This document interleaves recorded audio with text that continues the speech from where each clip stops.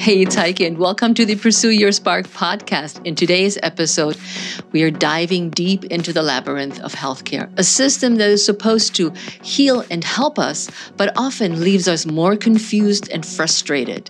From misdiagnosis to feeling unheard, many women find themselves sidelined in their own healthcare journey. But what if you could turn the tables?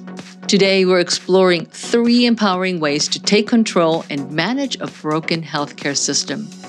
Tune in and arm yourself with the knowledge to become your best healthcare advocate.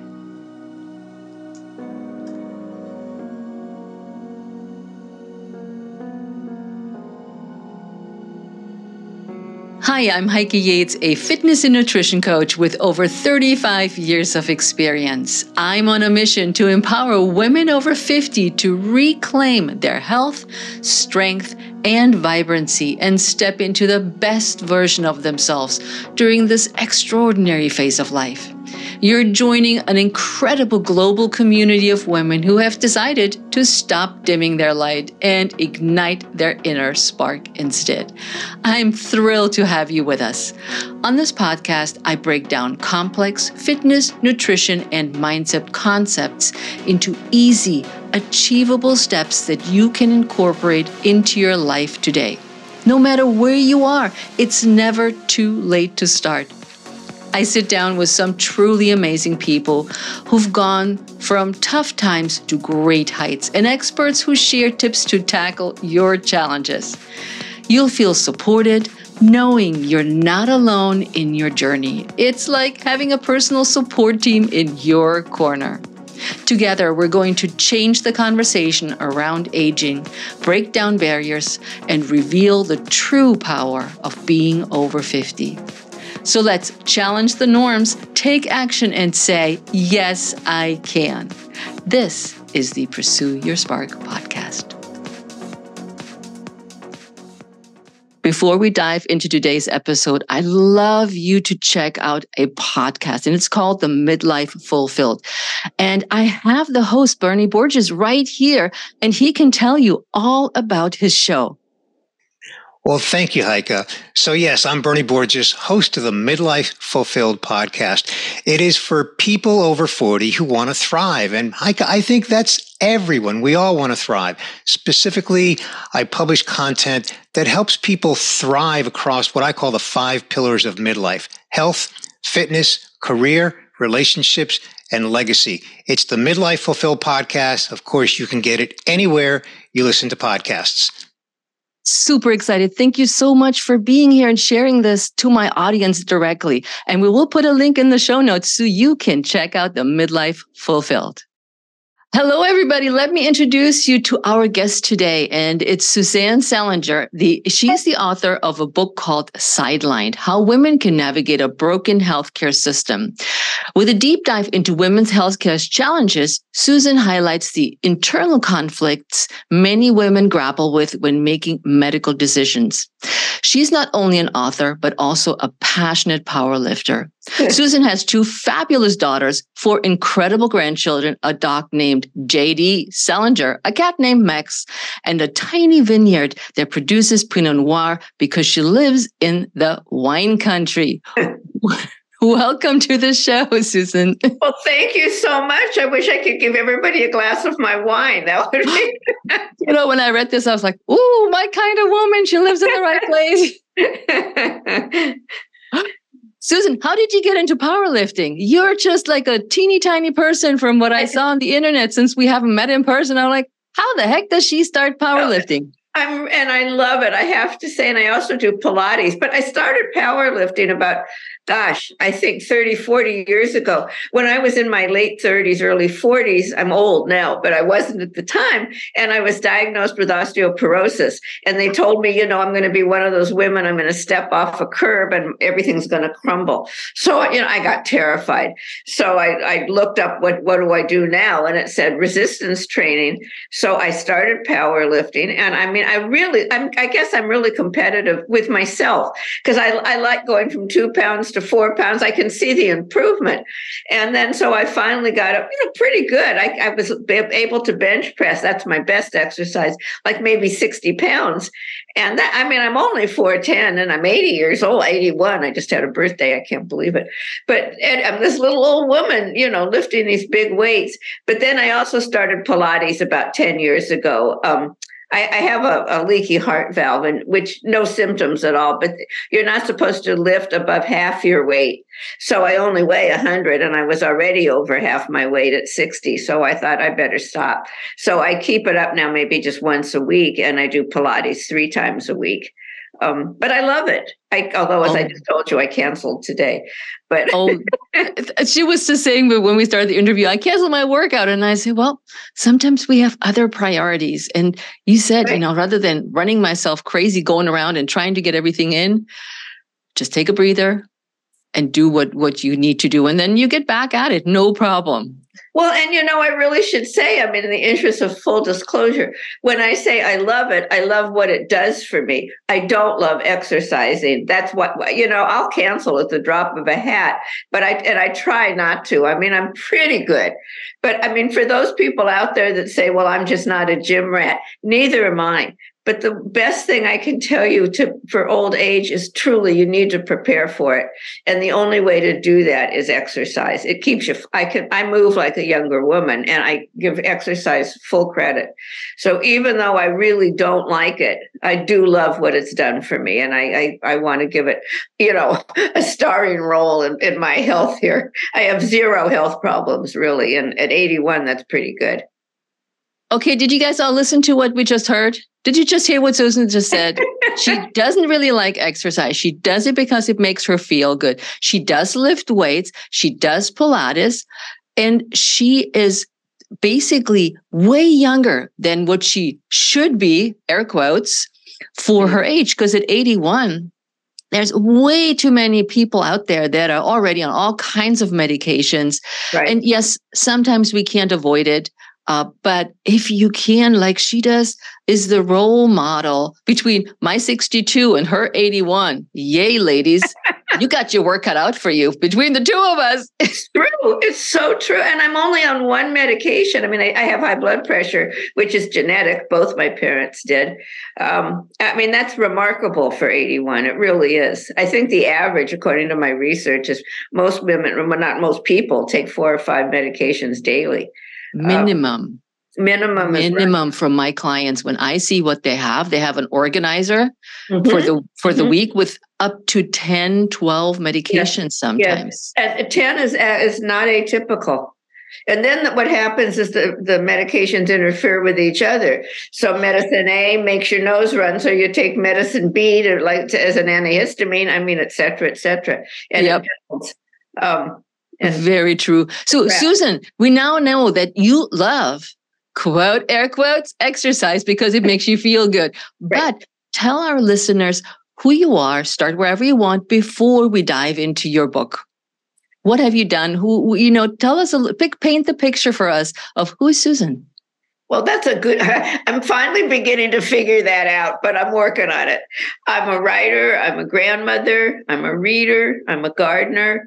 I love just being home and, screwing around in the house. I trying to like to cook. My husband passed away recently and he used to be the cook. So I'm sort of relearning. I cooked all my life and suddenly I found myself just as a sous chef. I was just helping. And so now I'm trying to take back the major role, and it's a little tricky, but I'm doing it. Basically, writing and reading is who I am. And grandmother, of course, but my grandchildren now 2 of them are adults. Well, my God, 3 of them are adults. One just turned 18. So that's who I am. And I think the writing is the best way. I love it. It gives me tremendous satisfaction. And that is such a pleasure. Yeah. What was the pivotal moment that inspired you to write your book, Sidelined? It's an interesting question because it took place over a number of years and there were a number of things that came together. But years and years ago, when I was in my 30s, I had some exploratory surgery. I had changed medications and I started some vaginal bleeding. And the doctor said, after doing some tests, oh my goodness, we don't know what's causing this. You need surgery. And I said, it's got to be the new meds. I mean, I was fine before I took the new meds and I'm not fine now. I mean, it seems like it's not that tricky, but he did not agree with me and I got scared. So I did agree to the surgery, which they did. They found nothing. I went back on the old medication and of course, all my symptoms stopped. So that was okay. I mean, I was mad at myself. I was not mad at the doctor. He did his best. And he was worried I had ovarian cancer. I mean, if he'd been right, he would have saved my life, but he wasn't right. And I thought to myself, why didn't I just wait? I just had so many options. Why didn't I wait a week or two? I mean, there were so many things I could have done. But all right, life goes on. And then years later, after I retired, my husband and I had been in business together and we sold our business.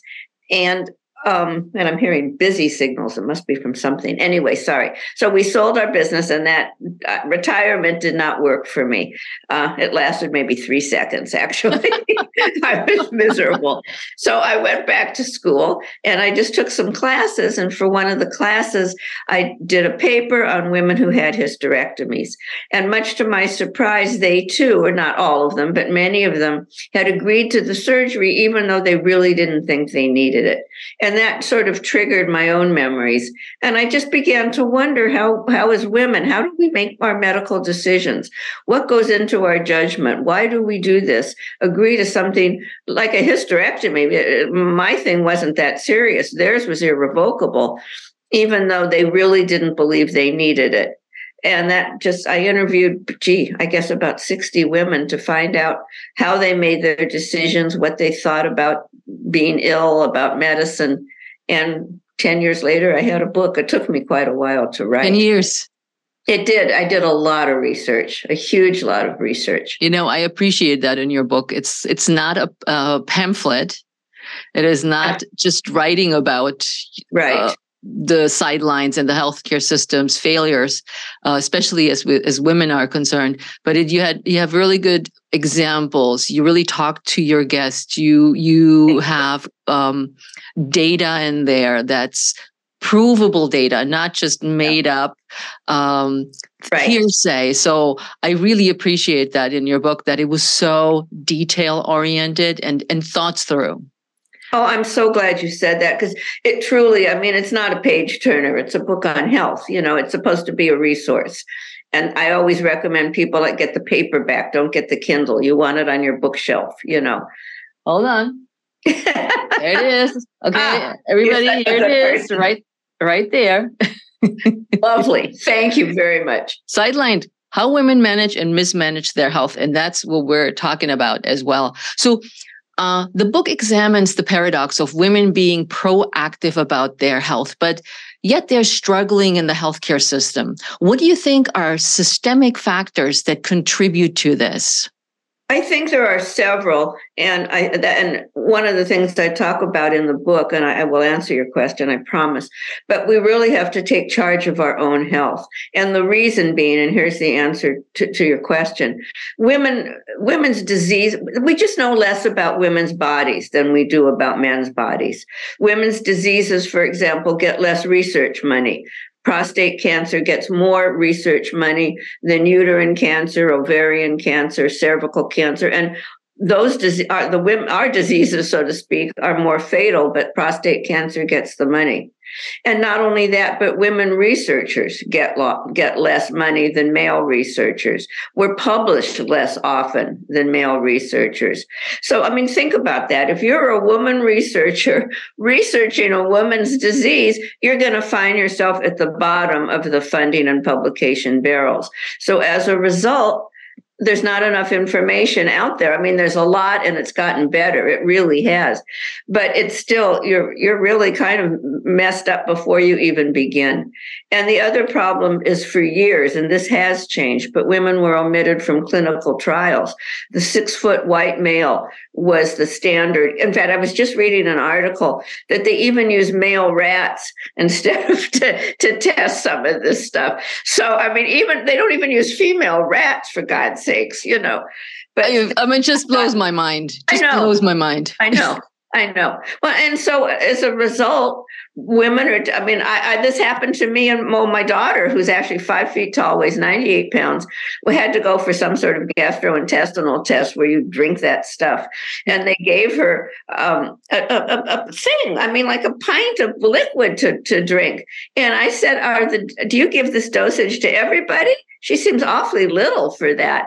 And they said, oh, no, we give it to everybody. So in other words, O.J. Simpson or Kobe Bryant get the same dosage as my 98-pound daughter. So, I mean, we drank half, and that took care of that. But nevertheless, that's the problem. And I think that answered you, did it? Yeah, you know, I can only agree from my experience, and I've become a very picky person when it comes to doctors and their opinions of what we should do and what we should take as far as medication is concerned and so forth. And you addressed that in your book, and we'll dive a little bit into this in a little while. But I've like you said, there's literally no research done on women. We always get the guy's dosage, like you just said. We always get what has worked for so-and-so, which usually was a guy. Right. And the little research that has been around for us is so minimal that we don't really know at times, does it work? Doesn't it work? Because the test pool was so small. Yes. That it could go either way. But they're saying, oh, we had 16 women. And I'm like, really? Seriously? Yeah. Over a course of 2 weeks. And the result was. Exactly. You're absolutely right. And if you're a marginalized woman, I mean, women of color have it even worse. Yep.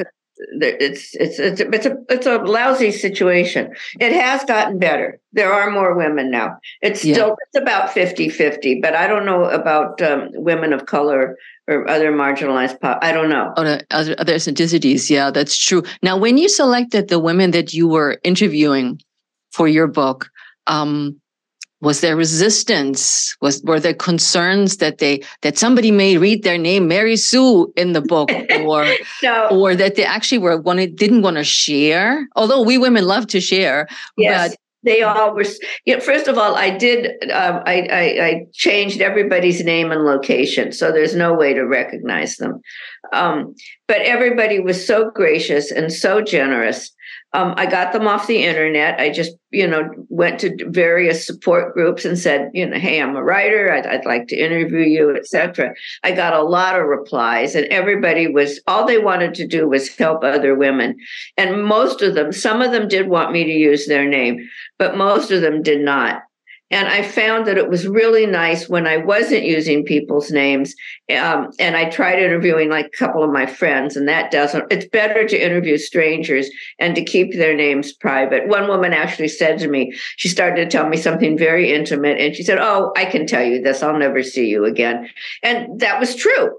And I got a lot of good information that way. And I think that that's really one of the secrets to interviewing, actually. It's the intimacy, but yet there is this barrier of, like you just said, I will never see you again. So who cares? Yes, exactly. And she was right. And it was about hysterectomies. And I was really glad that she was having some sexual issues. And that's a typical side effect of hysterectomy. So I was really glad she shared that. It gave some life to my research. It was a real life. Real life stories from people that had this happen to them. It underlines just what everything is said in your book. And you go, okay, this is not a made up story again. This has actually happened to this person, so-and-so. And this is so important, so we can see ourselves in the shoes as you painted in your book. Yeah. That we aren't, and what I'm always about is we're not alone. We help, as women, we help each other out with the information that we know and have experienced. Right. So in your book, coming back, when you researched your book, what cultural history did you find around some of the topics, or maybe just one, or gender biases? I mean, we touched on the gender biases already with male, female, but maybe some cultural history. And I think of a specific one, but maybe you think of a different one today because it's a different day. Well, cultural, I want to talk about gender bias. I didn't do cultural studies or cultural research as much as I wanted to. I actually started to, but how do I say this? Marginalized populations, minority women, there's so many different groups, and I had it all sort of broken down. I mean, Asian women versus Black women versus white women. And then somebody said, well, what about American Indian? And then somebody said, well, what about, I found myself going down a rabbit hole, because no matter how many people or cultures I listed, there was always one I'd left out. And that would be the culture of the person that was reading it for me. So I really just, all women have issues in the medical system. Certainly some have more than others, and the issues differ from culture to culture and from woman to woman. No, we're not all the same. I mean, I don't remember personally ever facing gender bias, but I'm certainly well aware that it exists. In terms of gender bias, I'm much more comfortable talking about that because I'm very familiar with the information.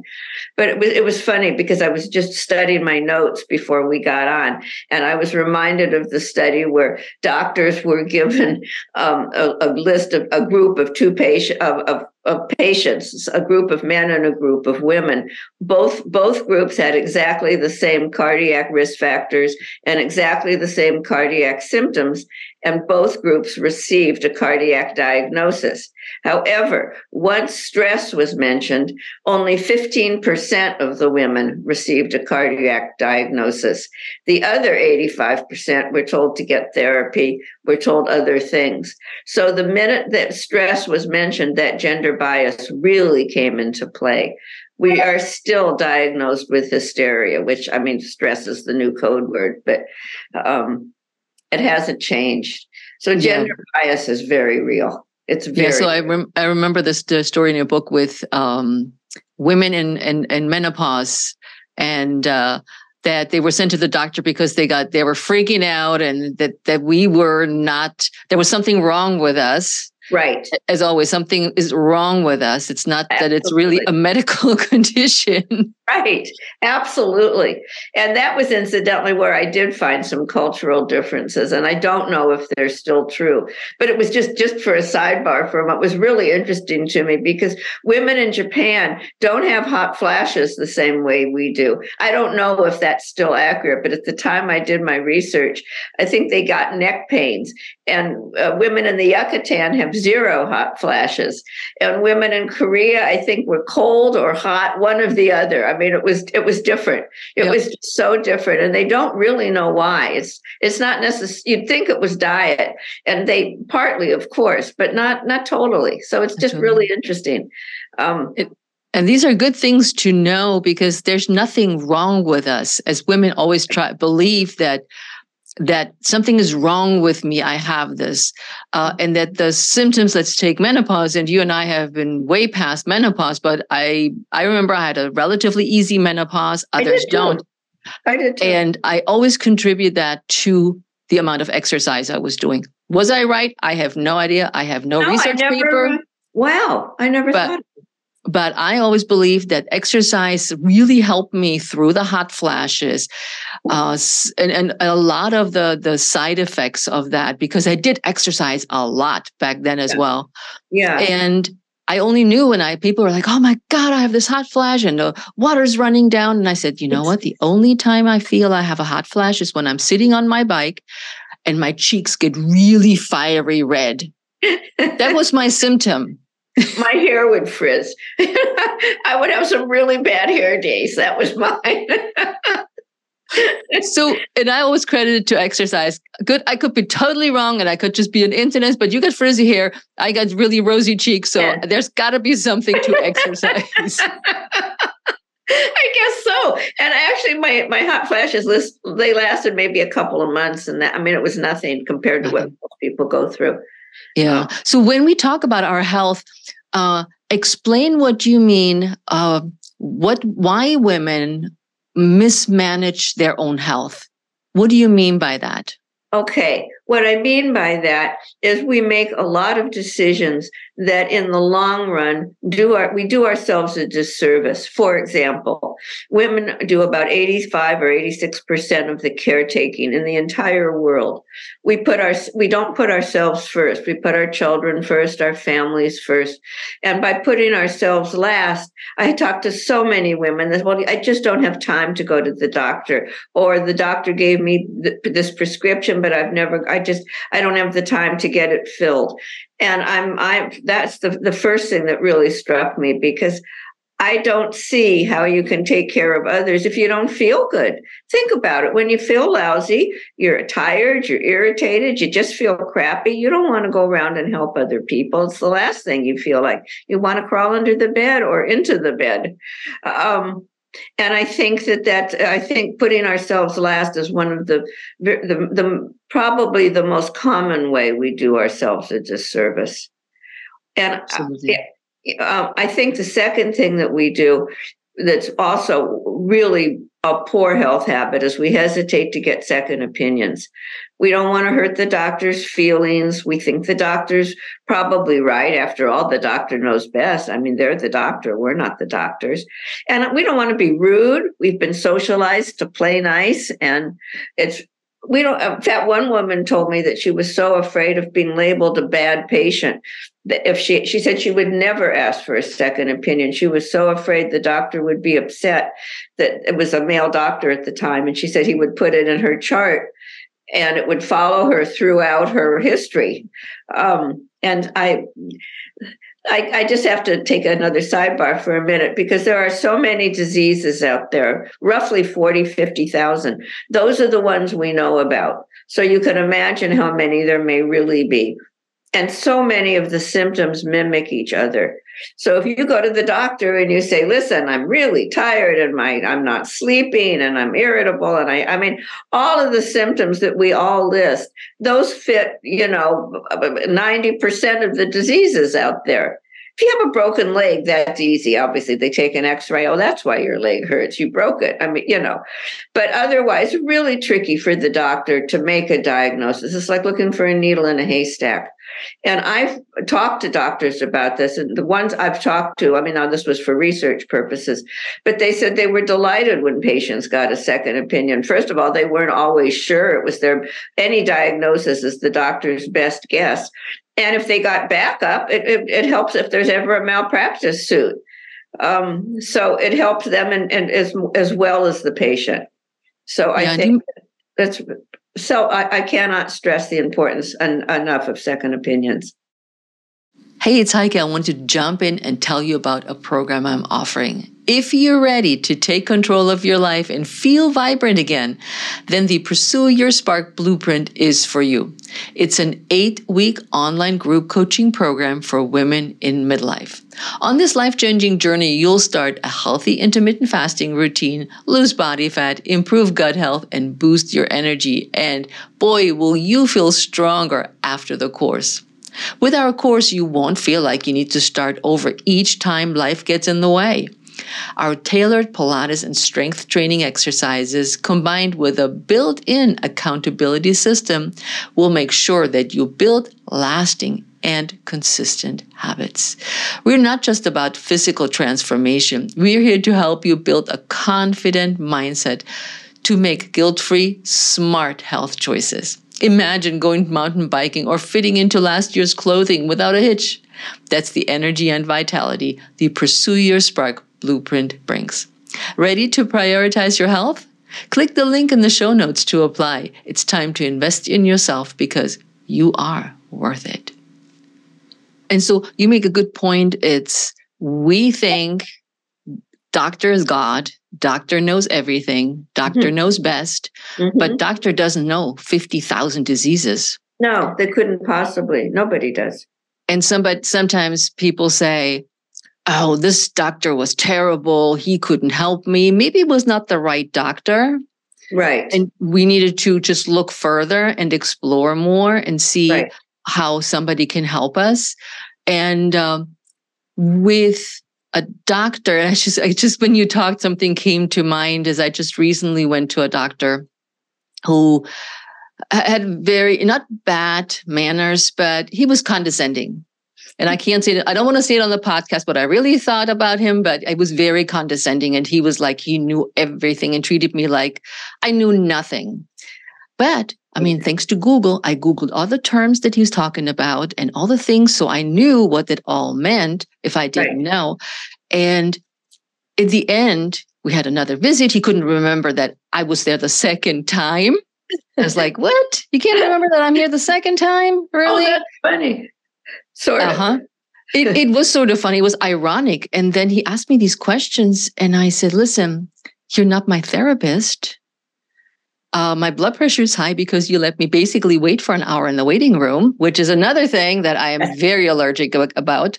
Yes. But then going back to what you said with the example, I'm a bad patient.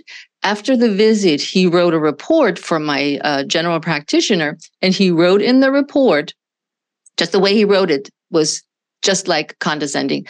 I gave her XYZ advice, but I doubt she will take it. Oh my goodness. And oh my goodness. Right? And it was something very simple. I'm like, you are not offering, you could say, I gave her this advice. End of story. Right. Not, I doubt she will take it. Right. Right. I thought it was unbelievably rude. I do too. And I haven't told my doctor yet that I will never go back to this doctor. And if I ever hear his name or anybody mentioning, do not go to this doctor. Right, absolutely. And that was one of those stories where, like, did he treat me like this because I'm a woman? Did he talk to me like I'm an idiot and I don't know anything? And I would just sit there and go, yeah, yes, doctor. Of course, yes, doctor. Right. But I had questions and he didn't answer my questions. So with that, okay, now this brings us to another question is, why are women reluctant to take a doctor's advice sometimes?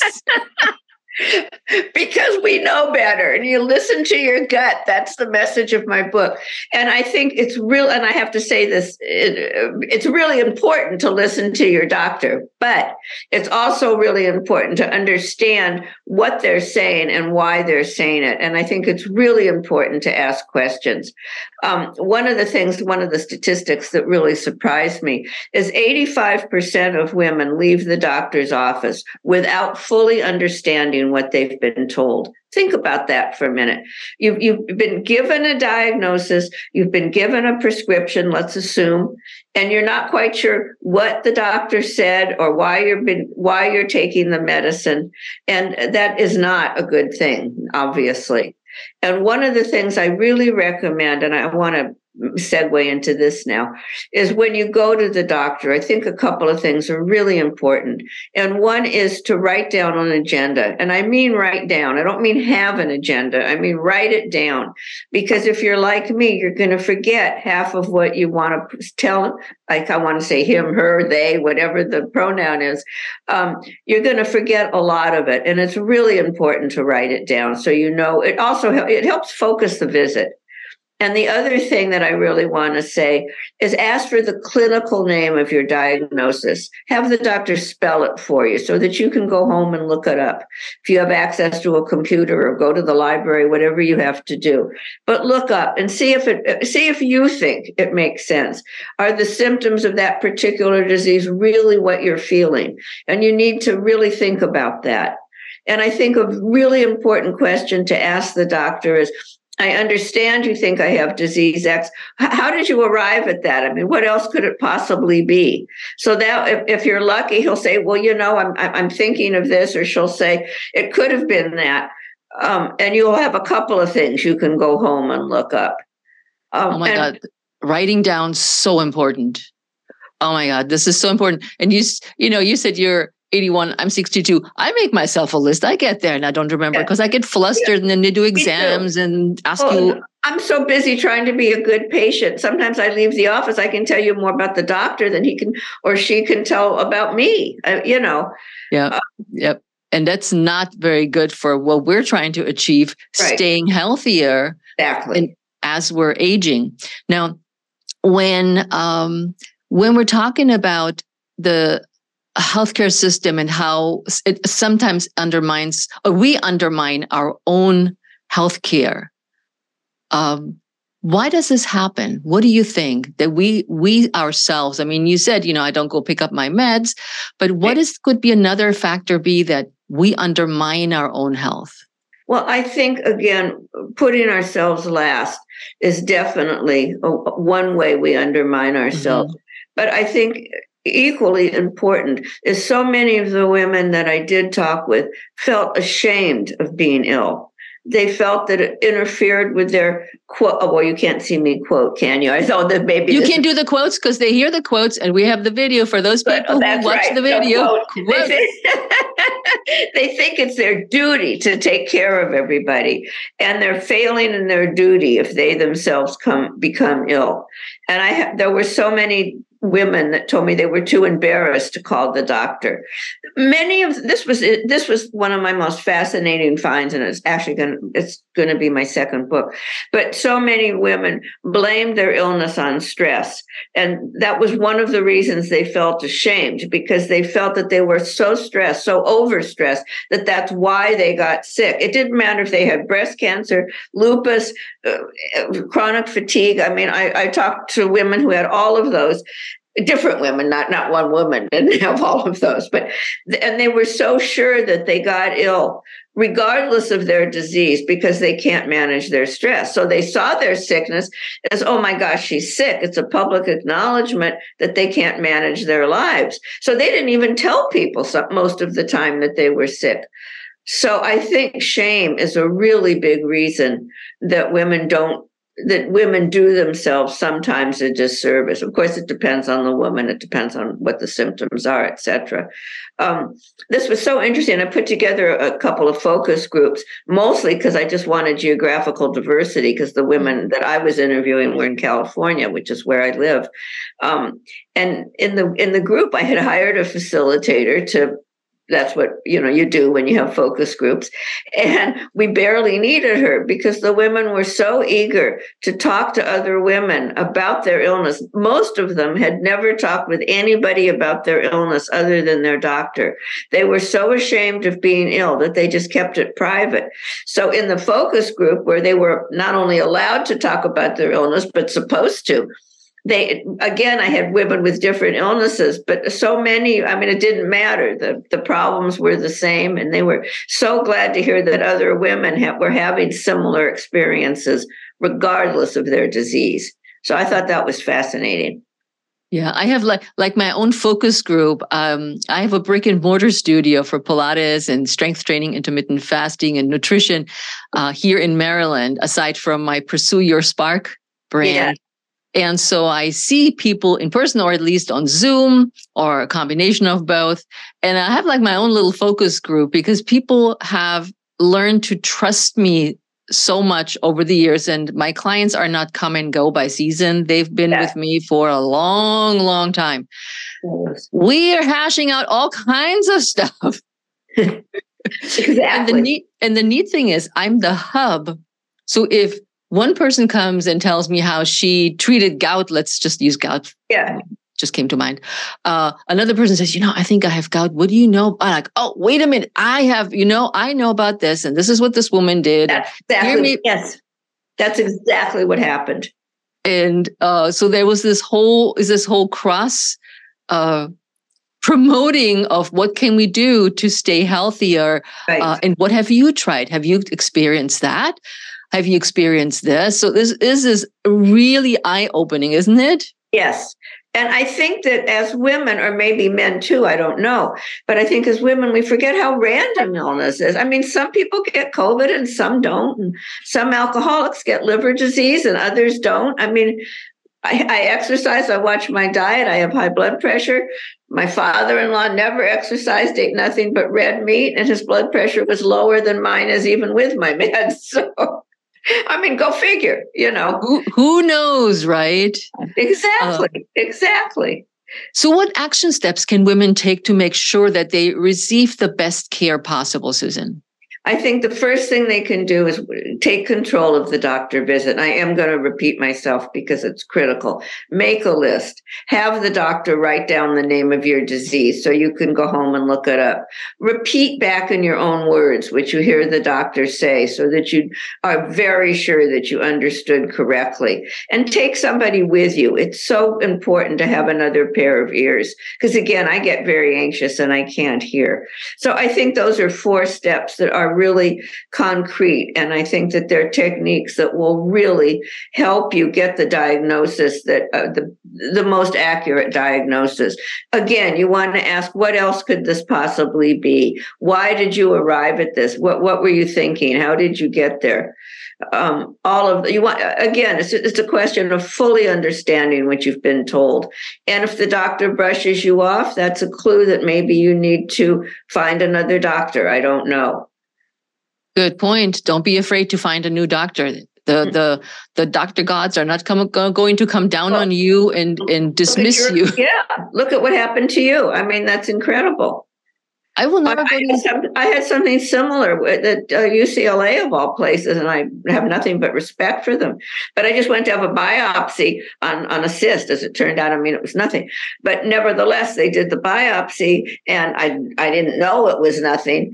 So I said, I only asked one question. I mean, there was nothing to ask. I knew I was having a biopsy. And I just asked something about if it is malignant, what's the next step? And he said, why don't you just leave the driving to us, and walked out of the room.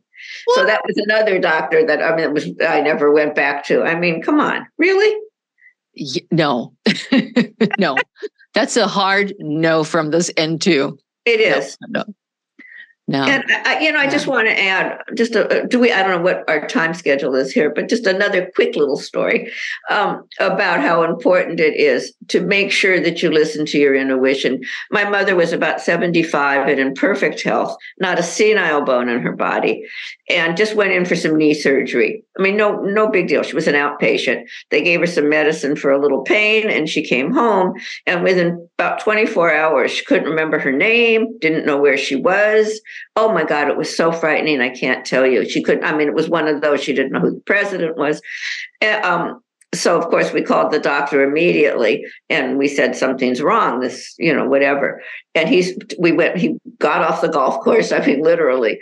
And we met him at the office, and he took me aside and he said, Sue, I know you're a close family, but your parents are aging and you're making them feel bad. You need to let them age graciously.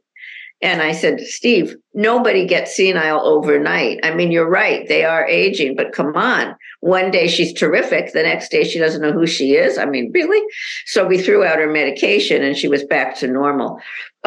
She was allergic to something in the meds. But my point being that if my dad and I hadn't listened to our own intuition, we would have the doctor wanted to keep her on the meds.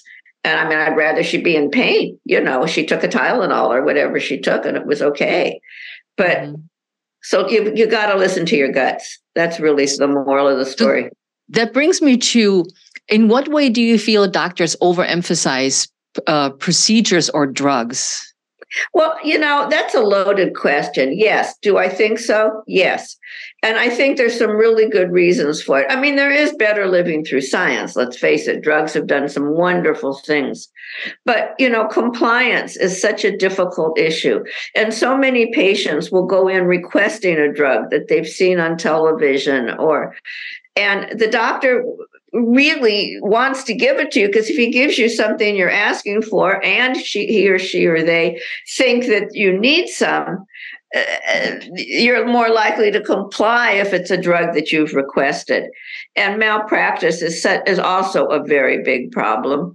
And we talked about that before. And I also think that, now on Yahoo or wherever doctors get rated, so they want to please their patients. many times patients will, if you don't give them something, they will walk out of the office thinking that you didn't believe them. I mean, there have been studies about that. Yeah. They did a study where people went in with, I don't know, fake people, researchers went in with complaining of stomach issues, and those patients that were told they had a stomach ache went out much less happy than those people that were told they had gastroenteritis, because they felt, with the scientific name, they felt that the doctor had really heard them. If they were told they had a sore throat instead of laryngitis or something, they felt that they hadn't been heard. So that's another answer to it. Yeah, it's a complex problem.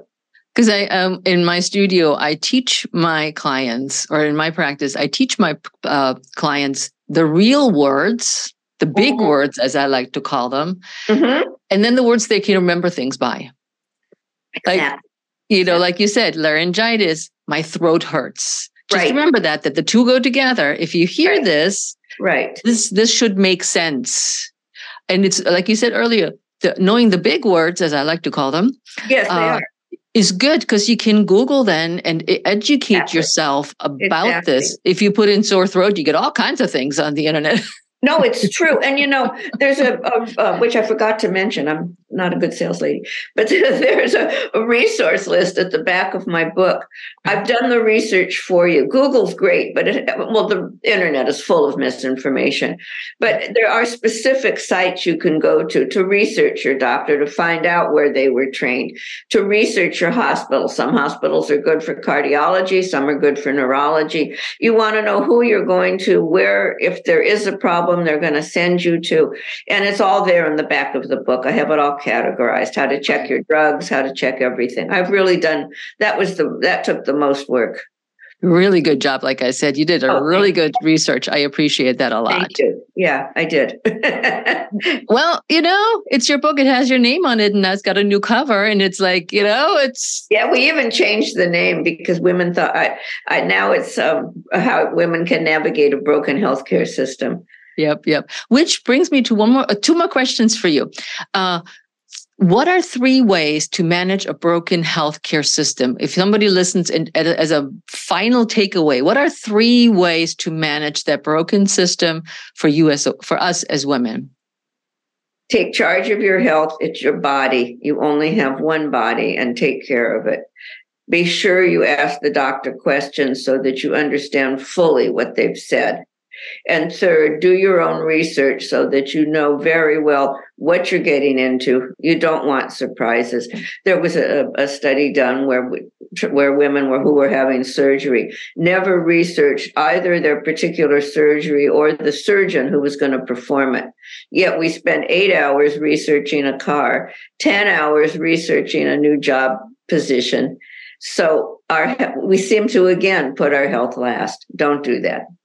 I'll end on a negative. I'll end on a positive. You want to put yourself first. Put yourself first, yeah. Now, Susan, what is a question you wish somebody would have asked you that you have been interviewed from or with? Is there a question that you said, I wish they would ask me this, and nobody asked me that one? No, not really. I've been interviewed so many times, but like yourself, they've been so thorough. People have read the book. They've really asked similar questions, but you had a particular take on it somehow. I wish there was one woman, one interviewer that did not ask me about the shame, and I thought that was one of the most important things in the book, as I don't feel ashamed when I'm sick. I get angry at the world. Do you? Oh, that's hilarious. Me too. Yeah, I get pissed off. We were meant to meet, I swear to God. I think so. It's hilarious. It doesn't occur to me to be ashamed. I'm not in this world. Do this to me. I have so many places to go and people to see and things to do. That's right. I'm planning a trip. We're going tomorrow. We're leaving for Portugal. I got no business with other things. Exactly. Oh my God. This is fantastic. Susan, it's been such a pleasure talking to you and hearing more about your book. Where can people reach you and get your book? Well, my website is susansalenger.com. Salenger is Salenger. And the book is available. Well, it's on Amazon, of course. The world is on Amazon. And you can get it at any independent bookstore. If they don't have it, they can order it. It's available wherever books are sold. Yes, great. Thank you so much. We'll put the link in the show notes for you guys. So you don't have to pull over to the side and write things down or whatever it is wherever you're listening to this episode. So we love it that you joined us, but we also want to hear from you. I would like you to reach out to me at heike@heikeyates.com and type the word sideline, just like Susan's book, sideline, into the subject line and write to me how this episode impacted you, how you felt, what questions you had, what do you want to know more about? And I can connect you with Susan, of course, and she's also all over social media. And once we post the episode on social, you can do the same thing there. But I really want to know. We're recording these episodes for your health, for your benefit. And I'm bringing experts in like Susan to help you live better in your second half of life and make better choices and see the options that you have. So email me, reach out, keyword sidelined. So Susan, thank you so much again. And it was a pleasure. I enjoyed thoroughly. I really enjoyed being here. Thank you.